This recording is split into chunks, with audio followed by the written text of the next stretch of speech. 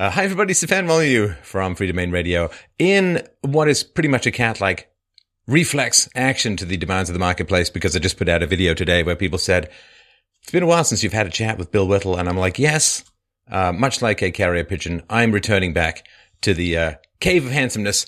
Bill Whittle, I wanted to remind everyone, you can check out Bill Whittle at billwhittle.com. Whittle, of course, like your grandfather used to do with wood on the back porch. And you can go to youtube.com/Bill Whittle channel, all one word. We'll put the links to those below. Bill, how are you, my friend? What's new?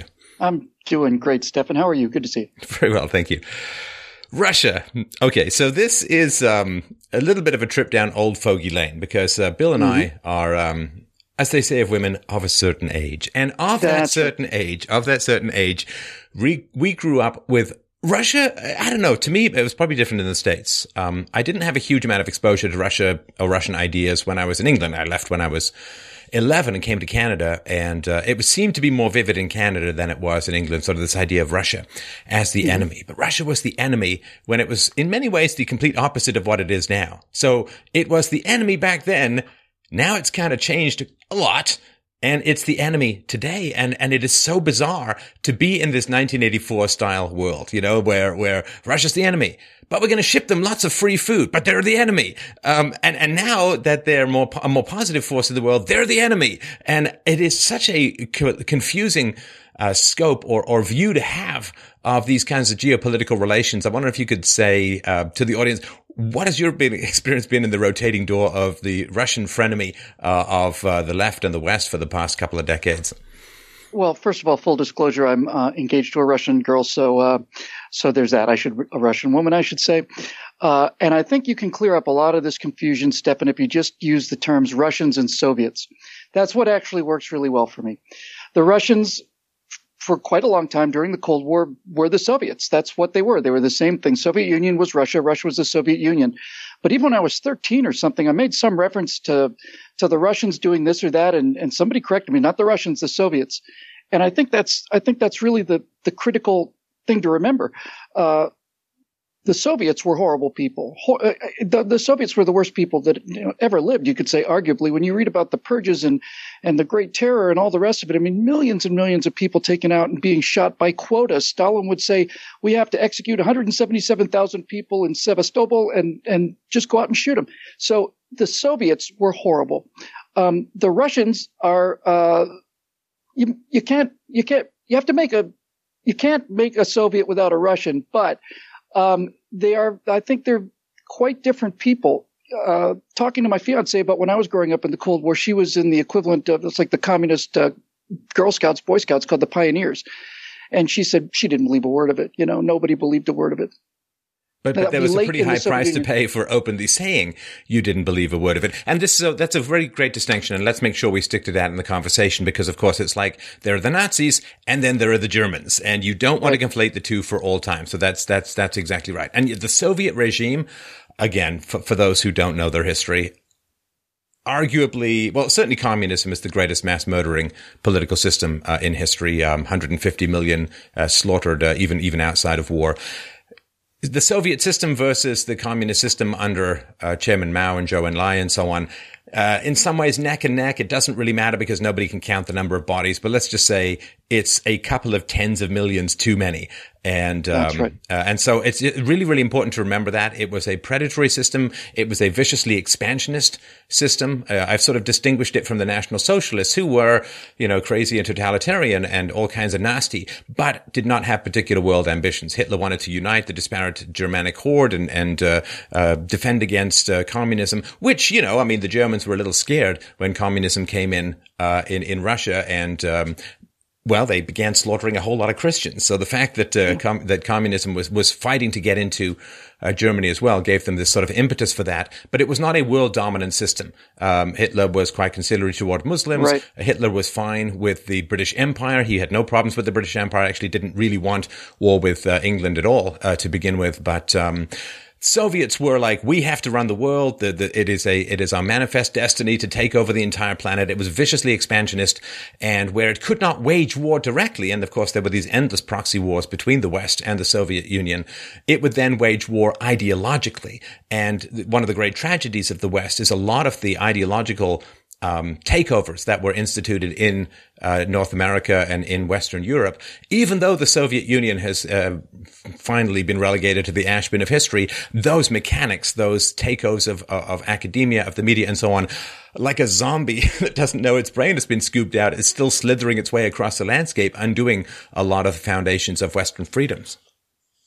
Well, there's a lot to cover there. First of all, when you talk about the Nazis and the communists, you've got these two large collectivist states. You've got two states that are very centrally organized. You know, the left likes to say that they're the communists and that American conservatives are the Nazis, but American conservatives and libertarians are nothing like either one of them. Both of them are huge states. Both of them are absolute elimination of all the freedoms that we believe in and so on. When you talk about, so the reason that Germany's Nazism wasn't exportable the way communism was Nazism essentially was racial socialism based on your race, and that's not as exportable. You could maybe say you could make a case for Aryans being included, but basically the rest of the world is excluded because of the philosophy. The Soviets were international socialists. They were, instead of hating races, they hated classes, and they had classes pretty much all over the world. So you could export a lot more communism that way. And I think the thing to remember when the two of these organizations were fighting, and I'll tell you why I bring this up. The Nazis, at least the Nazis, were competent. You know, they were real. Too damn competent sometimes. Yeah, that's exactly right. Too damn competent. And let me say why I say that. The Russians beat the Germans in the biggest war in history, the Eastern Front War of World War II, by unbelievable sacrifices of manpower, just unbelievable. And a thorough ass-kicking on the Germans by Old Man Winter, always a traditional ally of the Russians. Why people continue to do this over and over throughout history? It's okay, I'll pack some mittens. I'm sure we'll be fine. Here's the only reason I wanted to bring that up was because in the years leading up to the Second War, the Soviets were absolutely killing virtually anyone with any expertise.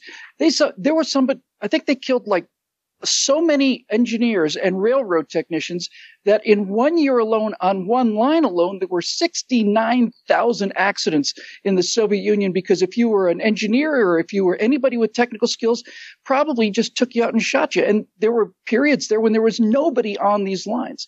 So the Soviets, in order to justify the fact that nothing was working, had to surround themselves by external spies. And my favorite term, it's a horrible term, but it so well describes it.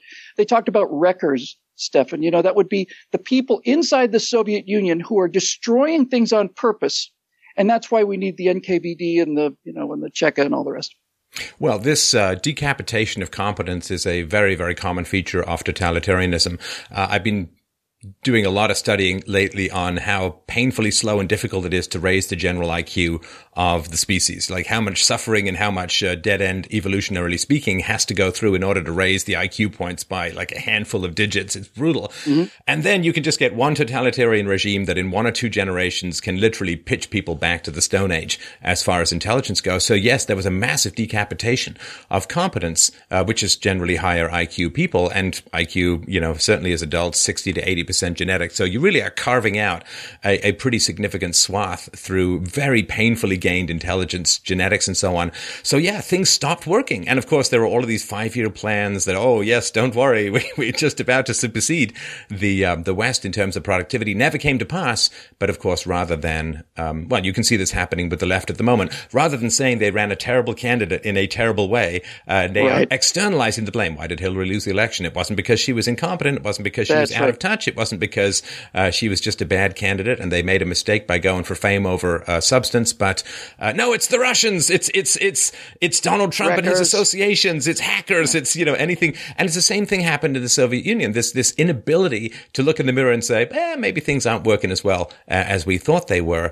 Then you, of course, why are things going badly? It's those infiltrators. It's the counter-revolutionaries. It's the spies. And that just causes you to double down. Then you go to the second layer of intelligence. Then you go to the third layer of intelligence. And who are you left with? Guys who can clean a toilet, not run a country. And you're not only eliminating intelligence and competence, you're also eliminating initiative. There were untold number of cases where workers in the Soviet Union somebody in a collective farm, let's say, who really believes in the Soviet ideal in the 30s, might raise a hand and say, comrades, we might be able to do a little better if we were to do things this way. And that person was put down in a file and probably in 36, 37 were taken out and shot because since they had initiative, it was possible that someday they could be a threat to the Soviet system. So many of the people that Stalin killed were not guilty of anything other than the fact that they had suspicious connections that someday may have turned into treason or whatever. So there was like this prophylactic murder of, like 10 million people. And it's just really unbelievable. But when you take the initiative out of a society as well, you are also changing the flavor of that population. And you raise your hand, you get smashed. Yeah, basically. Yeah, that's the old it's the nail that sticks up that gets hammered down.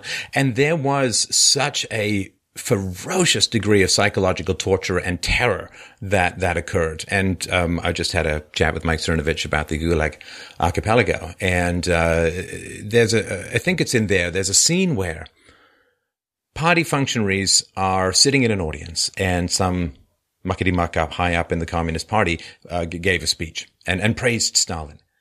And everyone starts applauding. Yeah. And, try this one day, for craps and giggles. Try just keep applauding for like 20 minutes. I mean, your hands are going to turn into like bloody pounding meat puppets of agony because you just keep applauding. And nobody wanted to be the first to stop applauding. That's it. How insane is that? Oh, gotta keep applauding. I guess they do jazz hands now for the sensitive social justice warriors these days. Jazz hands are a little easier to sustain. You can't stop because they were terrified the first person to stop applauding would be dragged out and shot. That is the literally trapped inside the mind of a psychopathic maniac world that even the Russian government now, Russian culture is still struggling. This is post-traumatic stress disorder that's going to continue on for some time. That having been said, it does give them a certain amount of strength when it comes to immigrants, but that's perhaps a topic for another time, and Eastern Europe, as a whole. But that is the kind of absolutely mad universe that people lived in, and the smart just, played dumb and stayed low. Yeah, and you can make technological advances like that under two conditions. First of all, you have to be willing to pitch human beings into the pit in exchange for technological gains. So we're going to lose people. And the second thing you need a Western technological example, a leader. Great example is the Russian bomb. So the Americans spend, billions of dollars in 1944 money. It's an incredible amount of money to do the Manhattan Project. And we come up with two different designs of nuclear weapons. And then the Soviets steal that technology.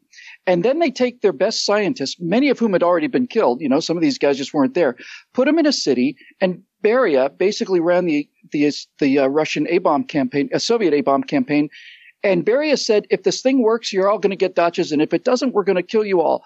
And so you can, in fact, whip people into a form of technological competence, but it's not innovation, and it's never been innovation. That's why that if they hadn't copied the American technology, stolen it rather through spies like the Rosenbergs and all the rest of these people, if they hadn't stolen it, they would have been 20 years away.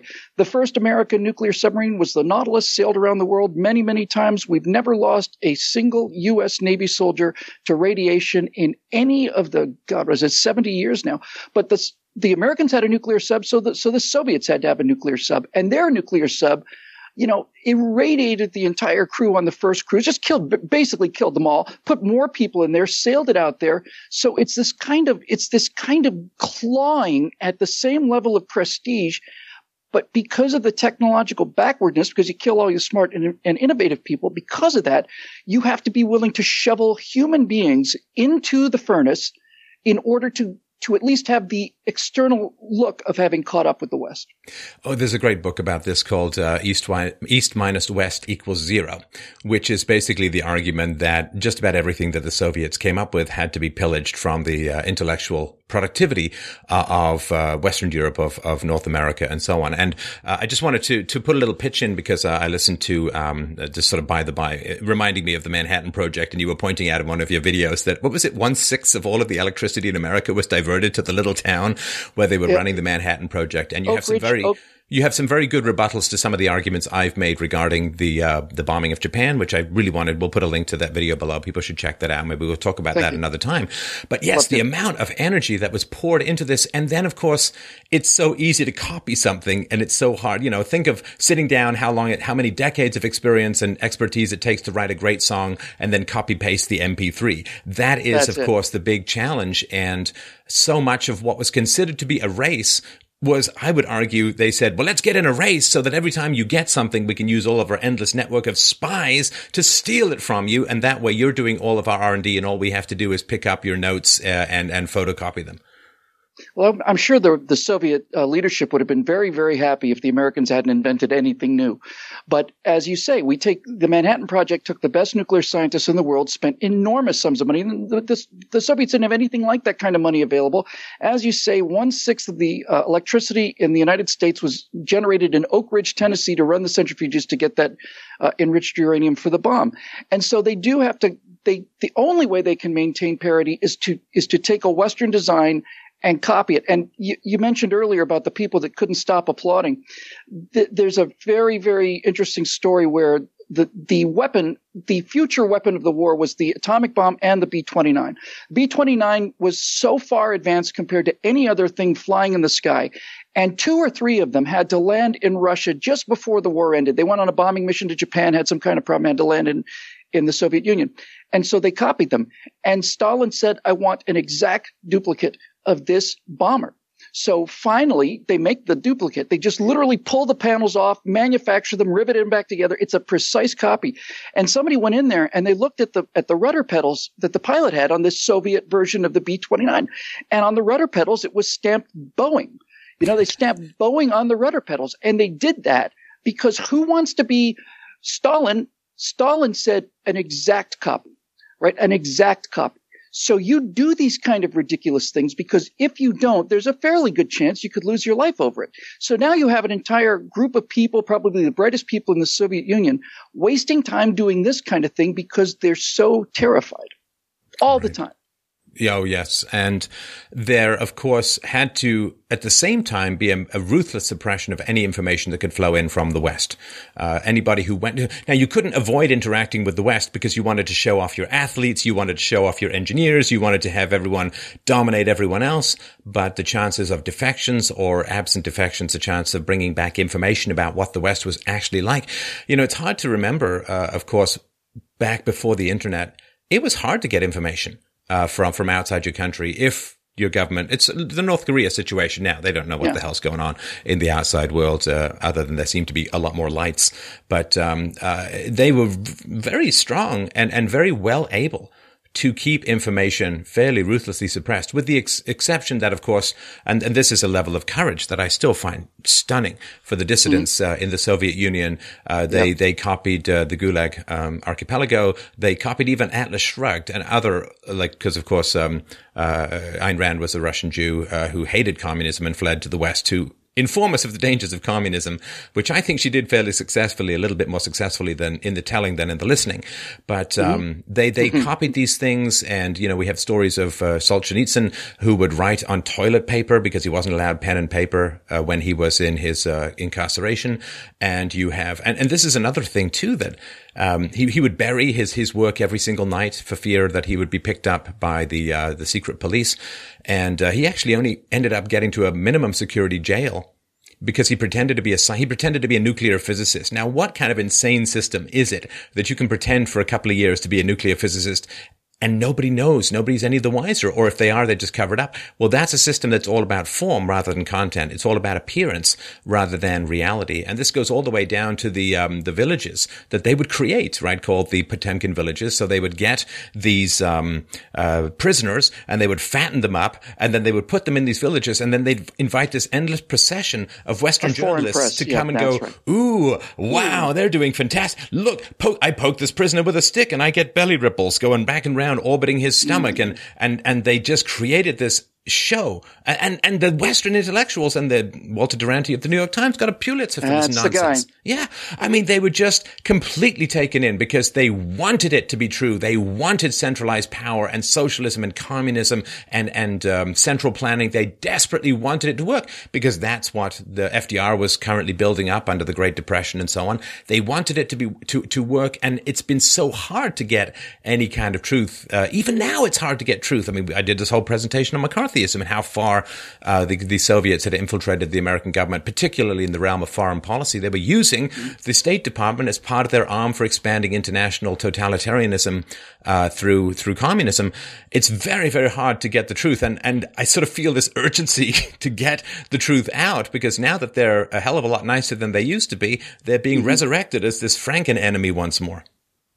And as somebody who's engaged to a Russian who left there, 6 months ago, this is a very, very painful thing for me to say as an American, but in many ways, they're freer than we are here. They're more capitalist than we are here. When my wife found out how much, my fiance rather, when she found out how much of our income was spent on taxes, and I showed her a list of 100 different taxes that American taxpayers get to pay, she simply couldn't believe it. Her response was, if they're taking half of your money, where's your health care? Why are the roads so bad? And Moscow is spotlessly clean. I saw video of Moscow taken just a couple months ago. And for guys like us, it's kind of what we're talking about. It is unrecognizable. It looks like Disney. It looks like Tomorrowland. It's absolutely unrecognizable. And that is very distressing to somebody like me, to hear cases where people can do things and have the ability to do things in Russia that we just can't do here because of regulations and all the rest of it. Oh, I mean, when you get out of the propaganda and start looking at the numbers, there's arguments that, of course, America is continuing to slide down in the economic freedom index and so on. Maybe Trump can do something about that with regards to taxes and somewhat of the deregulation scenario, but oh, yes. I mean, it's the old tragedy. Hey, look, we defeated socialism. We defeated communism. And we have become the very monster that we were fighting. That's right. And, there's a couple other things that I remembered, which I sort of wanted to share with you. And maybe you can remember some of these things. So in 1972, this is the height of the Cold War. There was the Summit Series of hockey. I came to Canada in 1977. We flew over on Freddie Laker because we couldn't afford a direct flight. We flew over on Freddie Laker and then took a bus from New York. And I remember this was in November, riding through. Started off with rain, ended up with a little snow. It was the worst winter Canada ever had, which was the greatest thing for me. Because, of course, when you grow up in England, all you are is desperate to see snow. Snow is the coolest thing ever. Same for Florida. Oh, it's Florida the coolest thing ever. Way, yeah, absolutely. Because you're going to be cold anyway. You might as well be cold and have fun. And it's actually less cold in England when there's the occasional snow because it's not that clammy, breathe it in and ice your spine from the inside kind of cold. So for me, the fact that it was just like, and of course I was 11, so I was looking up at all these giant, how they plow all of the parking lots and you end up with these unbelievably huge mountains. And back then it was a massive snowfall. I loved it. I'm like, this is the coolest country ever. And then summer came along and I'm like, wow, actual summer. In England, summer comes, I think, on a Wednesday every second year. Yeah. But here you actually get real heat and real cold. I like it. It's a very bipolar kind of country. But if you love the winter sports, you love the summer sports, this is definitely the place to be. And I'm sort of that way inclined. But I remember this was about 5 years after this Summit Series where there was a Soviet-Canadian hockey game. And I remember old timers telling me these stories, everybody, the whole country stopped. They put televisions in the schools. Classes were suspended. The entire country ground to a halt to view this ice hockey battle. Hey, a Cold War. This ice hockey battle between the Soviets and the Canadians. And everybody was desperate for Canada to win. And everybody was so thrilled and excited and considered it a true vindication of democratic capitalism when Canada beat the Soviets. And you know what, Bill? I got to tell you, I'm listening to these stories over and over again about how excited everyone was that the puck went this way rather than this way. And I remember thinking, we're doomed. We are so doomed as a society because if it comes down to a hockey game, we've lost already. Is there no moral argument you can make? Is there no foundational human rights argument? Or we're in possession of free will and a soul and we're not economic products of our deterministic class system? Have we lost everything so much to defend that it comes down to the puck went in the net? that's it. Freedom rules. And it's like, that's a terrible, terrible way to decide the future of civilization is a hockey game. And I just remember thinking, if it came down to a hockey game, what the hell is wrong with the West? I'll take the opposite position on this one. The reason that the direction that the puck went, left or right, was because that was a way you could compete. And the other way you could compete would be to have 25,000 nuclear weapons going one way and the other. So, well, okay. So basically what that's saying is that things like that assume such an enormous importance because it was one of the very few ways where the West and the Soviets intersected. And it was a way where you could compete against these two ideologies. Space race was another one. But beyond that, the competition is going to involve Soviet tanks coming through the Fulda Gap and then nuclear response on our part. Then that was it. So you had to play these little tiny things where your entire philosophy on one hand and the other hand is boiled down to who wins a chess match. Remember Bobby Fischer and Kasparov. And I remember the Olympic win and so on, but when the Soviets would beat Americans, I was young, obviously. I said, how can this be possible? And they won in basketball.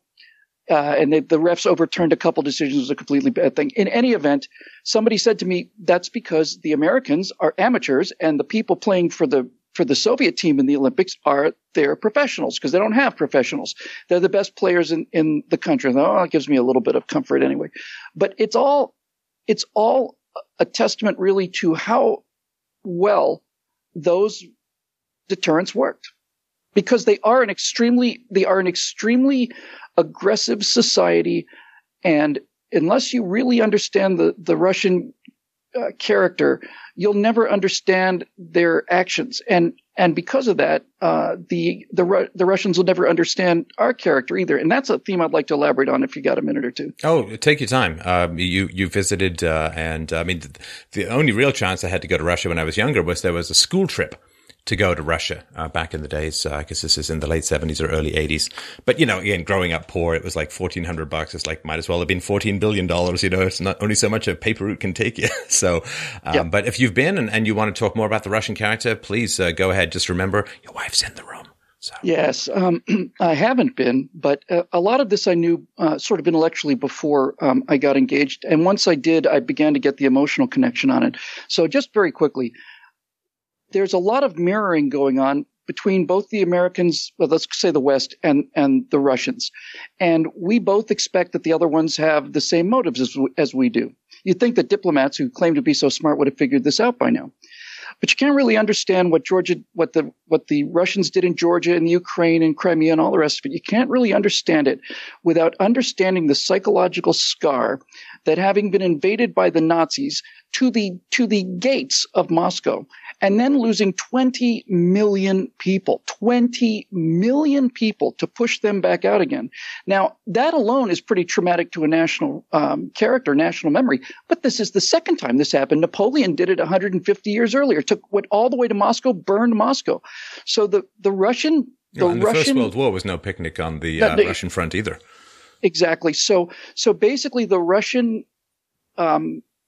sore spot, their tender when it comes to buffer states around the West, because they've been invaded several times from the West, and they want states between them and what was formerly, Western territories. Now, because we don't know what it's like to have been invaded and have 20 million people killed, and God knows how many during Napoleon, because we don't have that, we have an entirely different mindset that the Russians don't understand. They'll never understand.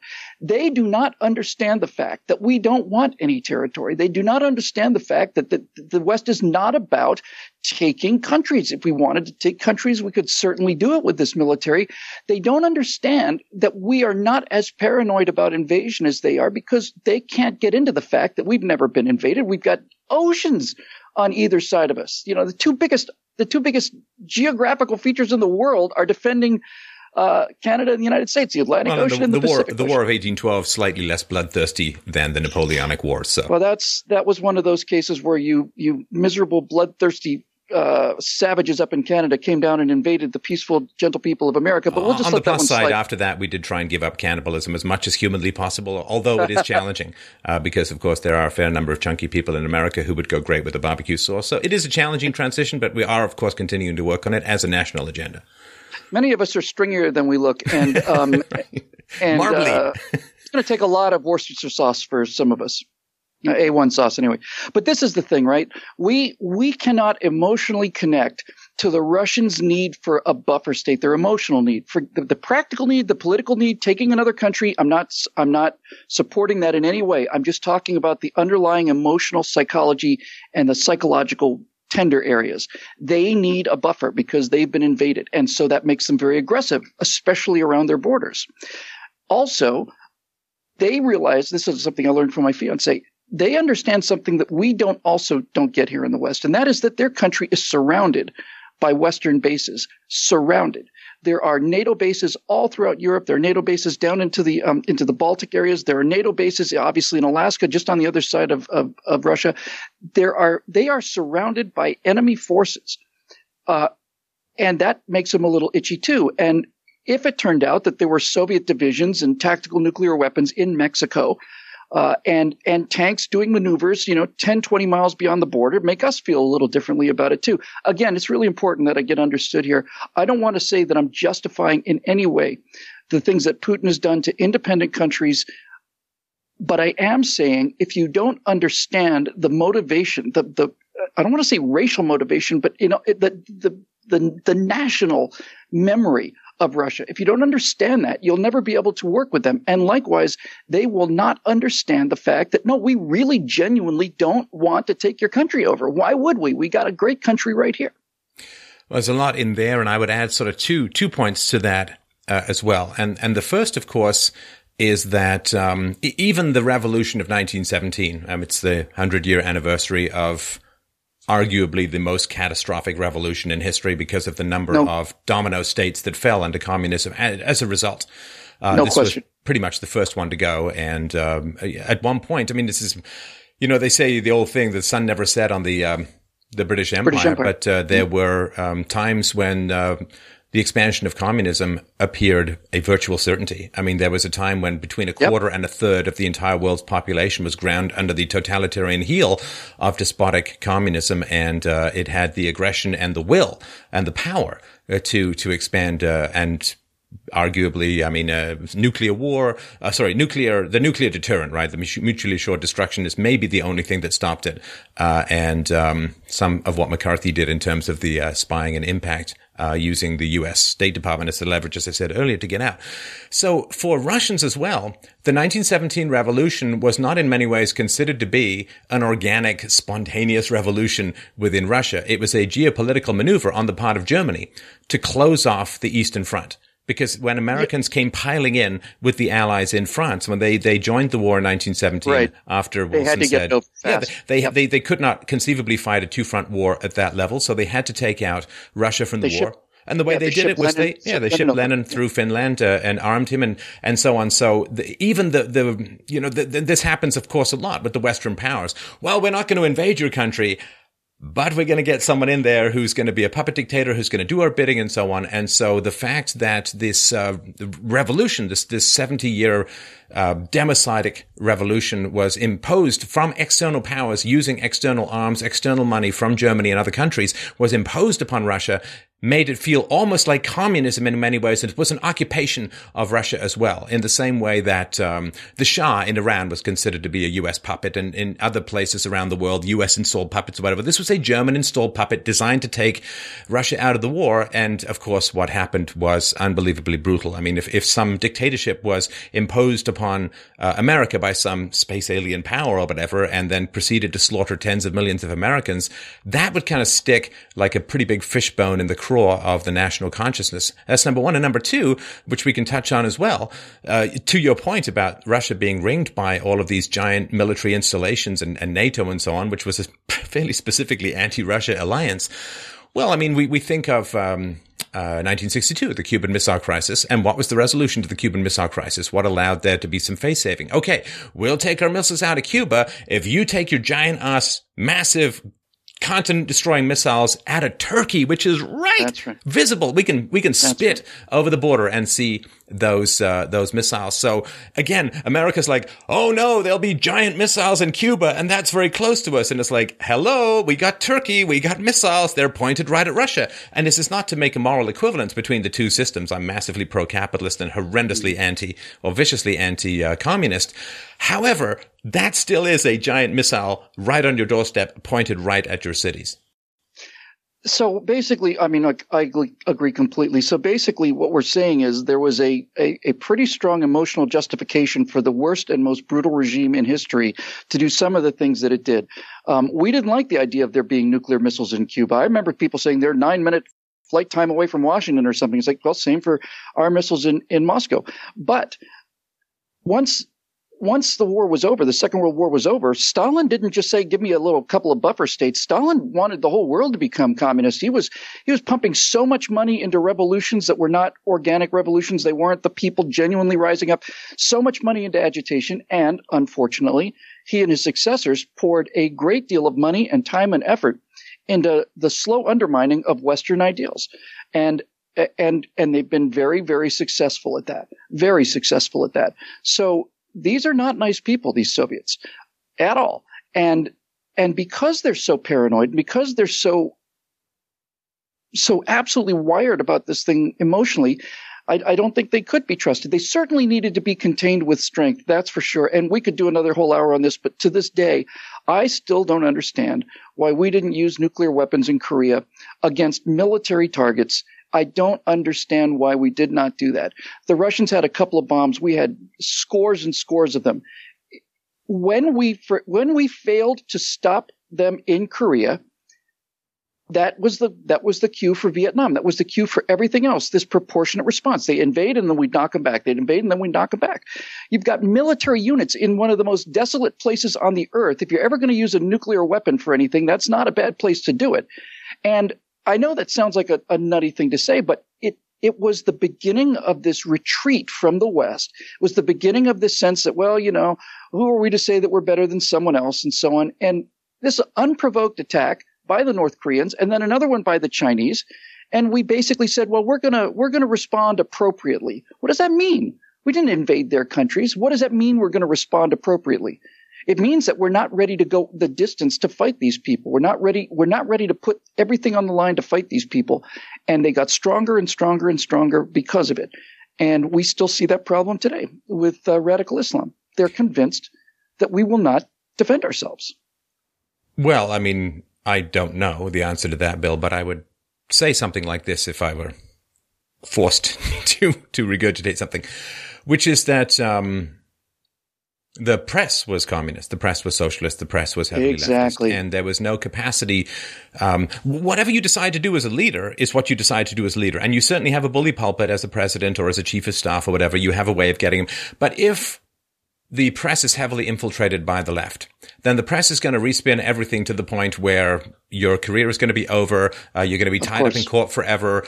You may end up in jail. Who knows what, right? So the fact that you were fighting the real socialization was occurring in the culture wars in America, and it became very quickly after the Second World War pretty much impossible to get a clear anti-communist message across to the American public because what would happen? Well, I mean, the example of McCarthy was very instructive, dragged into the Army McCarthy hearings, sued back relentlessly, wins defamation suits. It doesn't matter a damn thing. Stressed, bullied, attacked. They emptied every conceivable salvo against the man. And I would argue thus hastening his death in his 50s, as the result of just endless stress and drinking and all of this kind of stuff. So, it was very, very hard to get any kind of clear, I mean, these kinds of conversations couldn't occur, of course, back in the day. You had to go through the press, and the press was so relentlessly on the left that I think it would have been reframed to the point where, you could have ended up as a war criminal.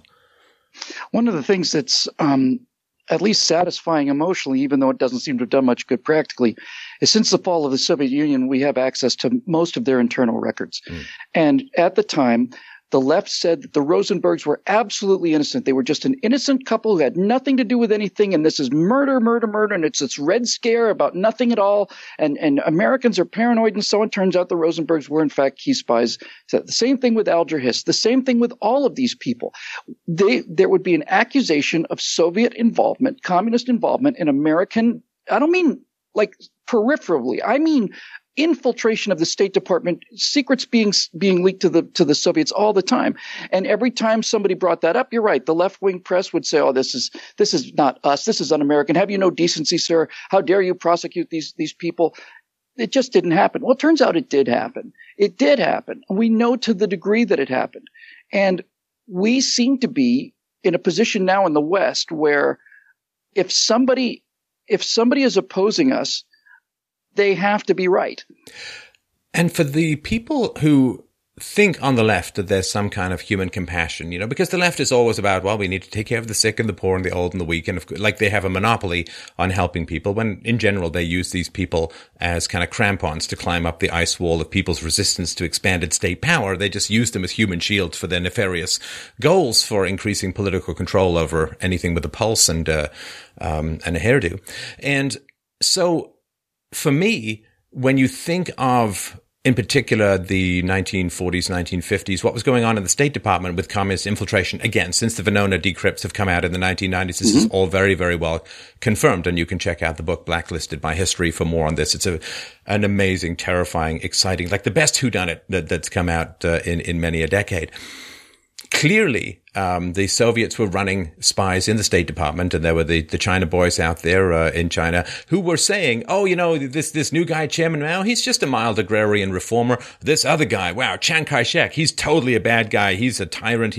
And they were making sure that the money was funneled into the coffers of the communists, and they were making sure that arms were not sent to Chiang Kai-shek. And they basically put their finger so much on the scale of the civil war that was going on in China that the communists were guaranteed to win. This is the result of direct Soviet infiltration and other communist infiltration into the State Department, using the power of the U.S. government as a giant lever to make sure that communists got into power. Now, of course, as anybody knows who's read it, and there's a great book called Wild Swans about this, but what happened after after Chairman Mao got into power is truly hell on earth. I mean, in some ways, arguably worse than what happened in Russia, which still had some contact with the West and some remnants of the Enlightenment and so on.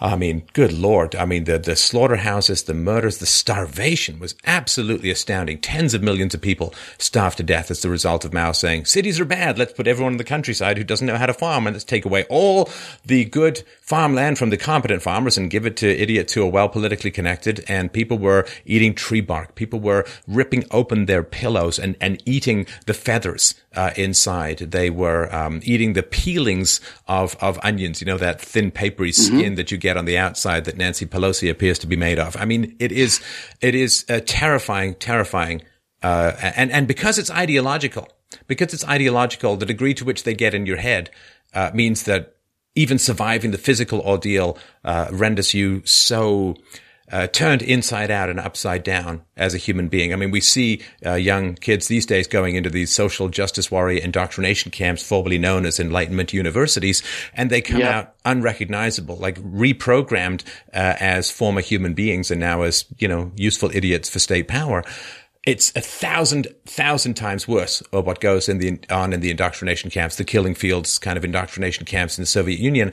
And the fact that this is all you need to know about the left, for me. The right is genuinely horrified and gets this information out as best they can. The left suppresses it ruthlessly. This is ideology that caused the death of 150 million people. 150 million people.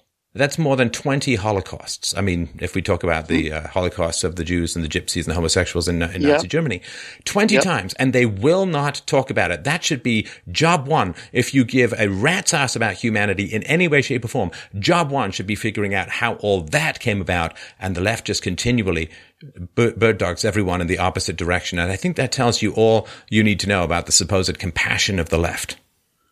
Well, the Russians during the late 1920s and 30s launched a campaign against the kulaks, which were peasants. They were farmers, basically.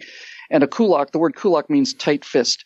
So this guy might be an excellent farmer, and that means he might have an ox perhaps, or maybe he hires one or two other peasants. So these people were intentionally starved. 20, 30 million killed in the Ukraine and in parts of Russia. You'd come into villages where nobody was there and just literally messages scrawled on the walls in blood, that women were eating their children, this kind of thing. And it's socialism, it's collectivism that uses starvation as a weapon. That kind of starvation doesn't happen if you leave people alone. You have to have what you had. You had in the Soviet Union, you had guys going in there. You had the Cheka, which was a secret police, going in there and stealing all the grain from the people. And the kulaks, this is never talked about. The peasants rebelled against that Soviet power so much that they slaughtered almost all of their livestock in a space of about a week or something like 17 million horses or something like that, killed because they weren't going to let them go to the communists. And the problem with this whole thing is, you're right, everything is so one-sided. There's a scene, I'm pretty sure it's in Bowling for Columbine, where you see nothing but B-52s, when they're dropping bombs, and you see explosions and stuff. And Michael Moore is listing all the places where America's been at war, since the Second World War. And the problem with that is, Michael, is that the Russians started every one of them, the Soviets. The invasion of Czechoslovakia, invasion of Hungary, invasion of Poland, invasion of South Korea, invasion of South Vietnam. All of these things were launched by a Soviet aggression, responded to by Western military response, put back in this horrible bottle that they're in, and we get the blame for all of it. The personal experience for growing up in the shadow of the Cold War is something that I kind of want to get on record. I didn't have drills. I know that there were drills in the States, whether because I was just floating between this, the mothership and the colonies. But I didn't have the drills. But what I do remember very vividly was the movie The Day After, when that came out. That, to me, I remember watching that, Bill, and I felt this intense nausea, rage at the idea that I live in a world, and this was this is long before I had any sort of political sensibilities or abstract arguments or anything like that. I just felt a terrible sense of violation. What the hell is wrong with the planet that people in another continent can push a button and vaporize everything around me for 1,000 miles square? That sense of the world is way out of control. The powers that be don't know what the hell they're doing. Something awful is going on. Now, I found out later that, this was a whole bunch of peaceniks and lefties and all that who created this movie to help further the cause of, I guess, unilateral disarmament, I would guess. But, right. But at the time, I got so enraged. I felt so angry that I lived in this world. And this must be what people felt, of course, heading into the Second World War, men in particular, right? You could be drafted at any time, but at least you had a pretty good chance of survival in that. But this idea that everything could just vanish, you could all just be vaporized. You could be studying for test and then just be a nuclear shadow that nobody would ever identify. That this is the world that I lived in. And for people I don't know. I remember many years later, I was on a business trip. I went to the gym, and after the gym, I was sitting in a hot tub and I was chatting with this young woman who was sitting there, and we got into a conversation about fears that youth have, and she's like, "Oh yeah, Y2K.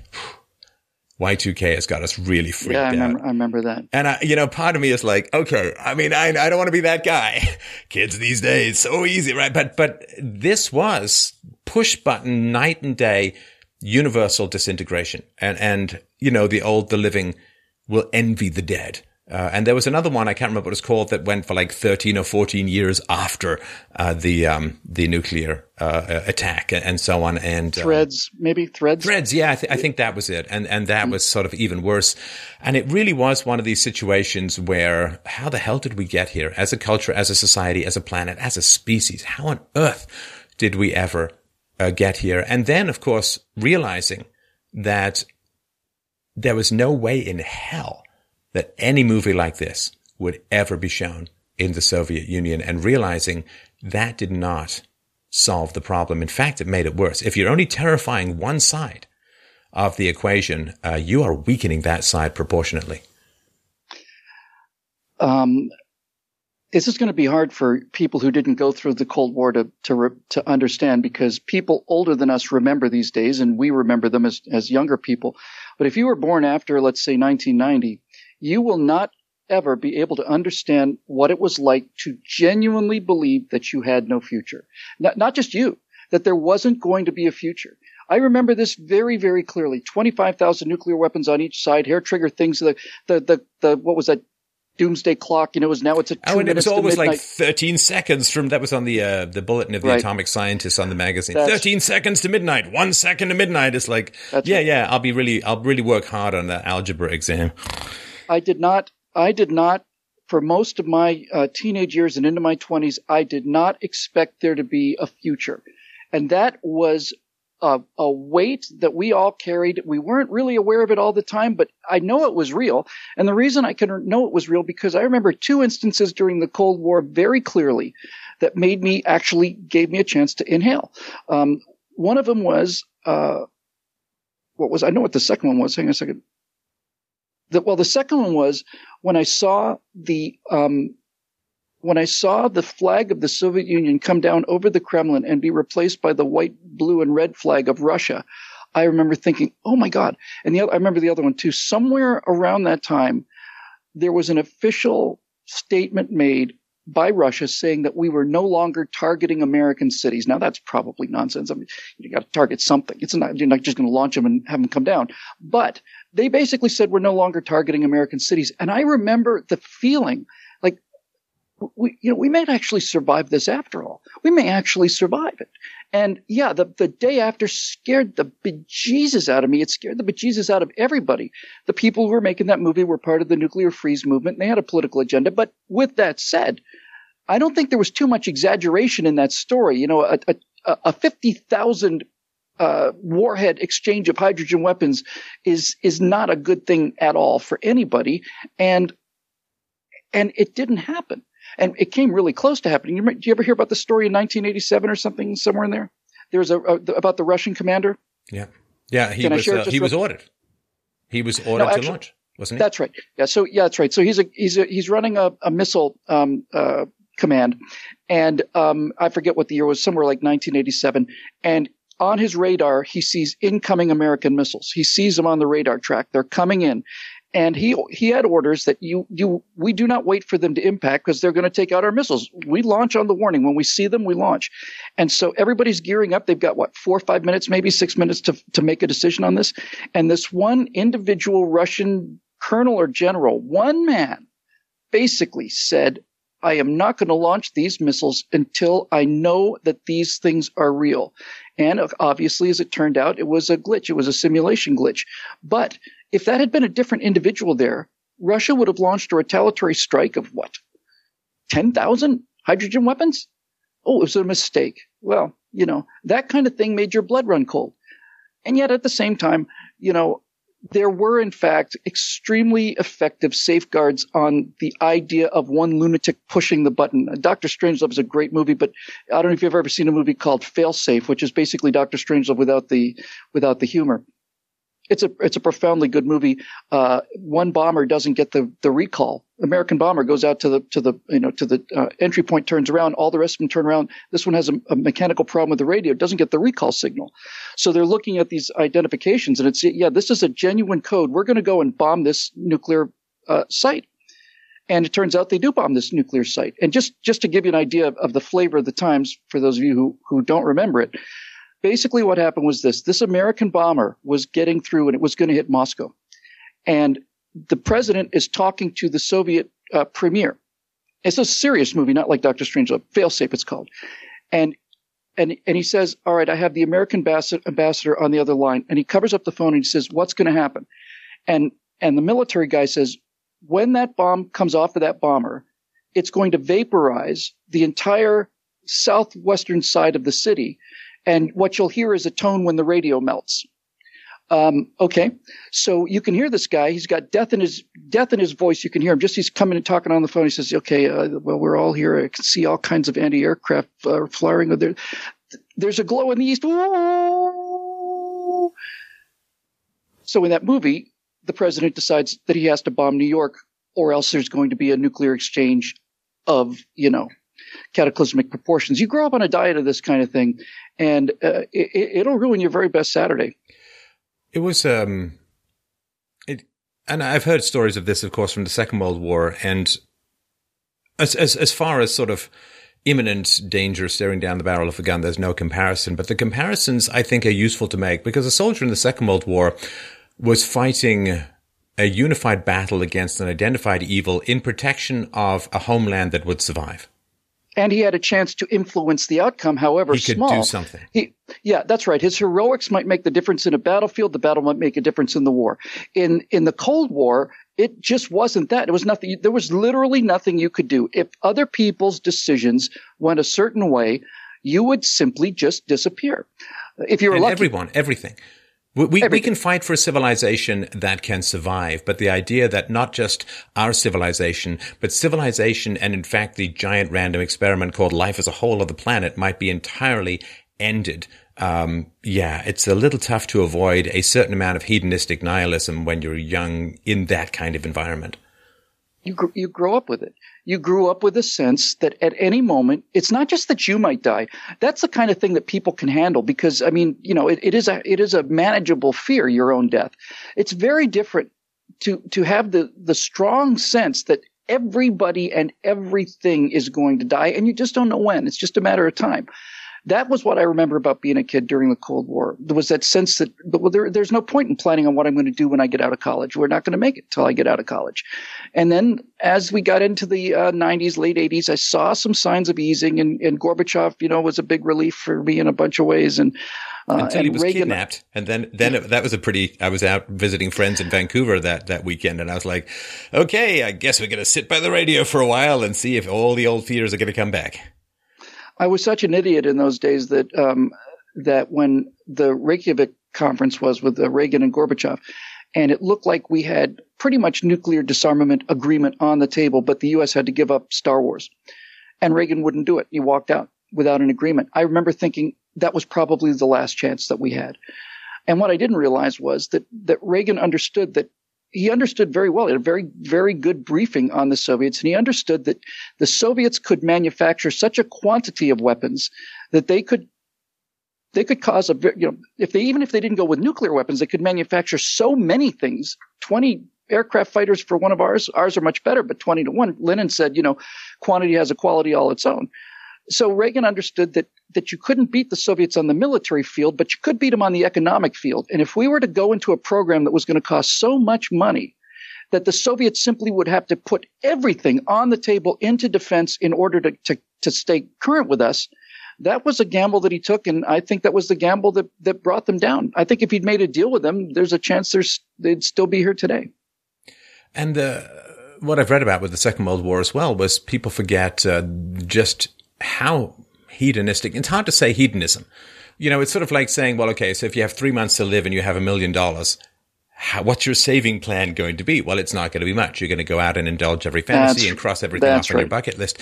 And this was the case for me. Like when I was looking back on my behavior as a teenager, there was a kind of live for the day. Like I'd go to nightclubs, I'd dance all night, I'd drink, I'd sleep around, I'd have girlfriends, and and it was just like, well, why not? Why not indulge my senses? Because you're not going to make it anyway. Well, the odds are not good. And, and the fear was constant. I mean, again, I don't want to sort of diss the younger folk, but global warming, give me a fucking break. Global warming. Oh no, the temperature's going to be maybe a few degrees higher in 100 years. Hey, you know what we were worried about? The temperature being about surface of the sun any moment. It's a little bit more intense. You worried about the oceans going up 3? We were worried about the oceans being vaporized and us being blown into space like a puff of a candle. And it was constant, this fear, as you say, there's we're 3 minutes to midnight and the Soviets are doing this and this proxy war and it could go hot any moment. But make sure you study for that algebra test. I don't want to sound like I was hating math on it, but a lot of the decisions that formed me during this time period were based upon this end time scenario. And people who believe that the end times from a theological perspective are imminent still got nothing on this as far as everything in society telling you are about to vanish and you won't even be remembered because there won't be any minds left with the capacity to retain. That's right. And I think the only thing that's happened since the end of the Cold War that even approaches that, and it doesn't come very close, but the only thing that I can remember that approaches that level of kind of just constant underground fear was when AIDS was really, really starting to run loose, and everybody believed that anybody, any heterosexual couple, homosexual couple, anybody could get AIDS. And if you ever slept with anybody without a condom, then it was pretty much certain that you're going to die. And that period there of about 3 or 4 years was just, you could just feel this fear out there among everybody. But that, still I don't think was even close. It was still actionable. Yes, it was actionable. In other words, you could get tested, and if you were negative, you could be absolutely 100% certain that you at least had a pathway to never getting AIDS if it was that important to you, right? I mean, if you have a test and you're negative, and then you just realize, okay, it's condoms now from now on or whatever, you're not going to get AIDS. Turns out that in virtually every heterosexual relationship, you weren't going to get AIDS anyway, but that's a whole different story. It was a kind of a terror. And when we talk about things like the fear of the AIDS virus, or we talk about the fear of the Cold War, it's very difficult for us to imagine what it must be like for an entire population to go through 30 years of going to sleep at night, listening for the sound of a car to come in an apartment complex, hearing the car pull up outside, your blood just runs cold and your heart's about to stop. The creaking old elevator starts to move and you hear it coming up. You may glance outside the window and see one of these black Marias, one of these black limousines, and the elevator is coming closer and closer and closer to your floor, and then it passes your floor and keeps on going, and it stops maybe 2 floors higher, and you breathe for the first time in 10 minutes, and every single night somebody's going to come up that elevator, and you know it's going to be you one of these times. It's not an abstract threat. This is things that happen. This has just happened to people. You can accomplish a tremendous amount of control if you have absolute terror over people.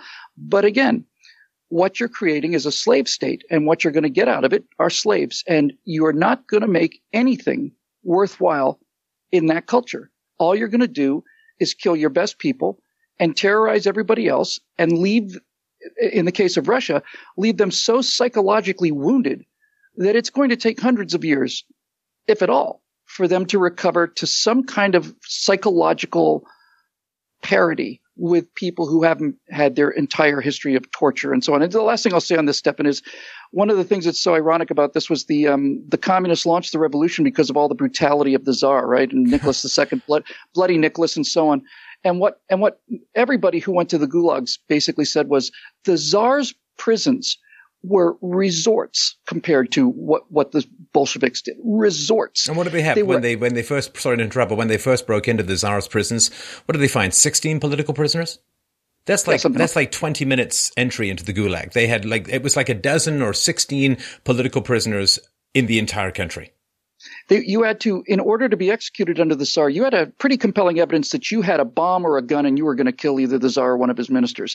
In the days of the Great Terror, somebody could just point at you and you would just be taken out. And you would still, under the Tsar, you got a defense lawyer, you had a law, you had trials, like not kangaroo courts, but actual trials. And the Tsar often forgave people if they basically acknowledged their, confessed and showed atonement. Strangely enough, one person who didn't was Lenin's older brother. Lenin's older brother was a bomb-making revolutionary, and he was caught. And he was told, if you recant and if you apologize, basically, then we'll give you 25 years. But if you don't, we'll hang you. And he wouldn't do it, so they hung him. And that's what changed Vladimir Lenin's life, and he became a revolutionary because of that act. So you want to talk about the cure being worse than the disease? I mean, the era of the Tsars was paradise compared to what these Bolsheviks did. They're the worst people that ever lived. And they managed to control half of the world through fear and terror. And I do not think that would have lasted that long in the United States. I don't think it'll come to the United States. You mentioned in the beginning that if a group of aliens came down, and started killing 10 million of us, make us scared. It'd make me scared too, but we'd fight back. We have weapons. We would fight back. We wouldn't just take it. And it's a different kind of character. It's not to say the Russians aren't courageous. The Russians in the Second War were the most courageous soldiers maybe of all time. But there is a sense of docility that comes from an entire group of people who've had all of the initiative murdered out of them.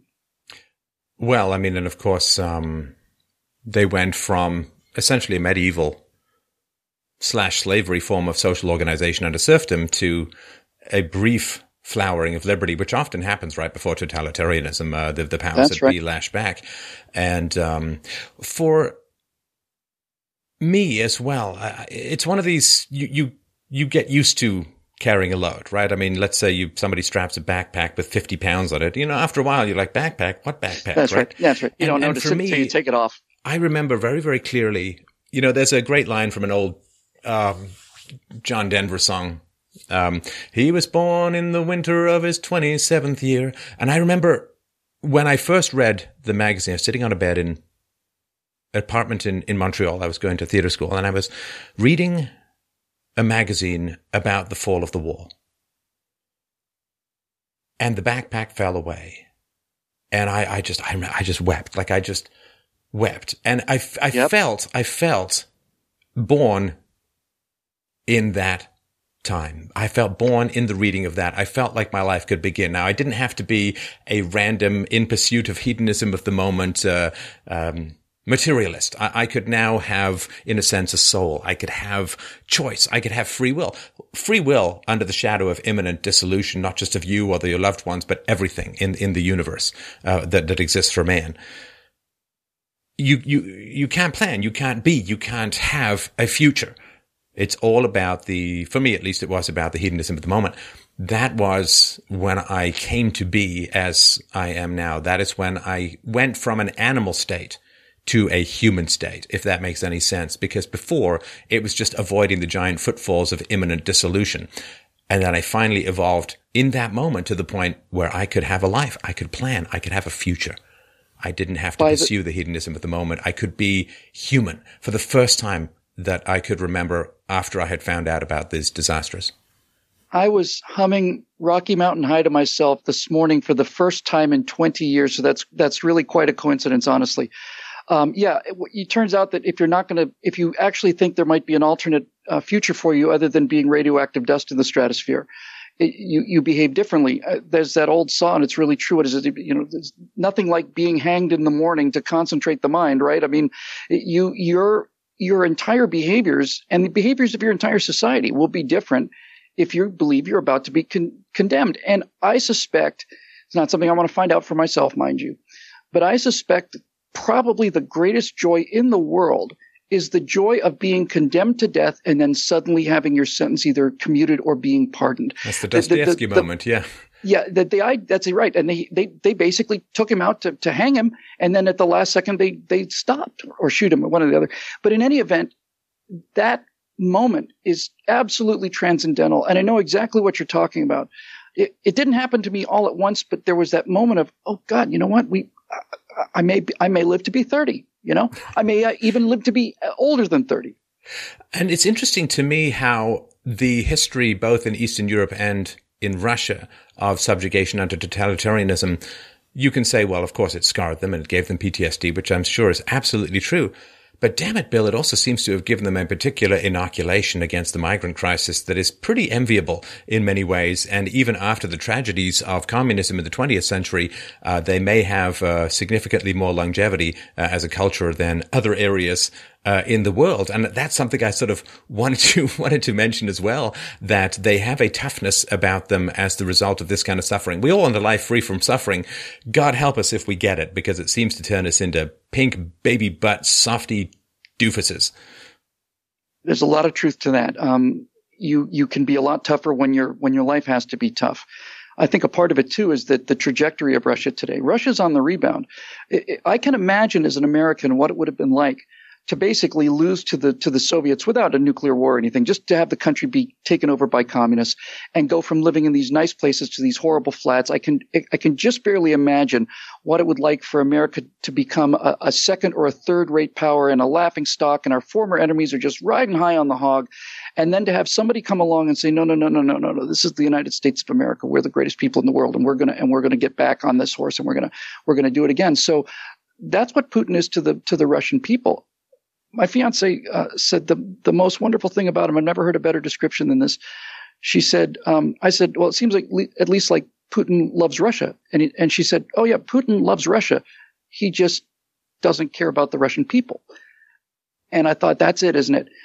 That Putin is about the idea of Russia. He's about the image of Russia. He's about Russian greatness.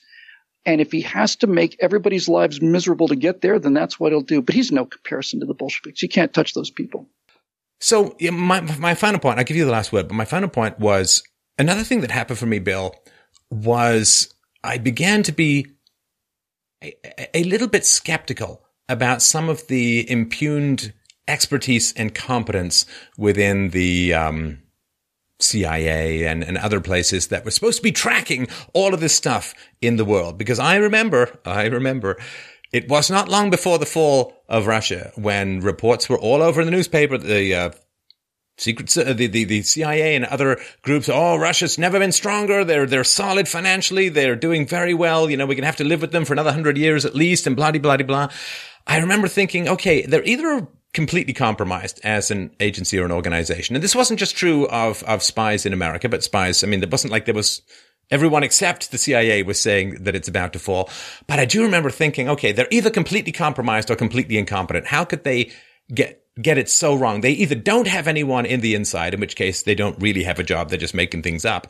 Or they have people in the inside feeding them bad information and they don't know or care about the difference. Or they have people on the inside feeding them good information, but it's going through a very corrupt agency before it gets out to the mainstream media. I mean, there was just no way to look at the immense and huge investment in espionage and spying and all of this kind of stuff that the West had spent money on that got it so completely and totally wrong. I don't recall any even debate about the fragility of the Soviet economy, even though this von Mises and Rand and other economists had been pointing out the unsustainability of central planning, particularly the absence of prices means no efficient allocation and so on. So you had a country that was founded on ridiculously inept economic principles that was rapidly destroying its own human capital physically and financial capital in terms of the massive arms race and space race and so on that was going on.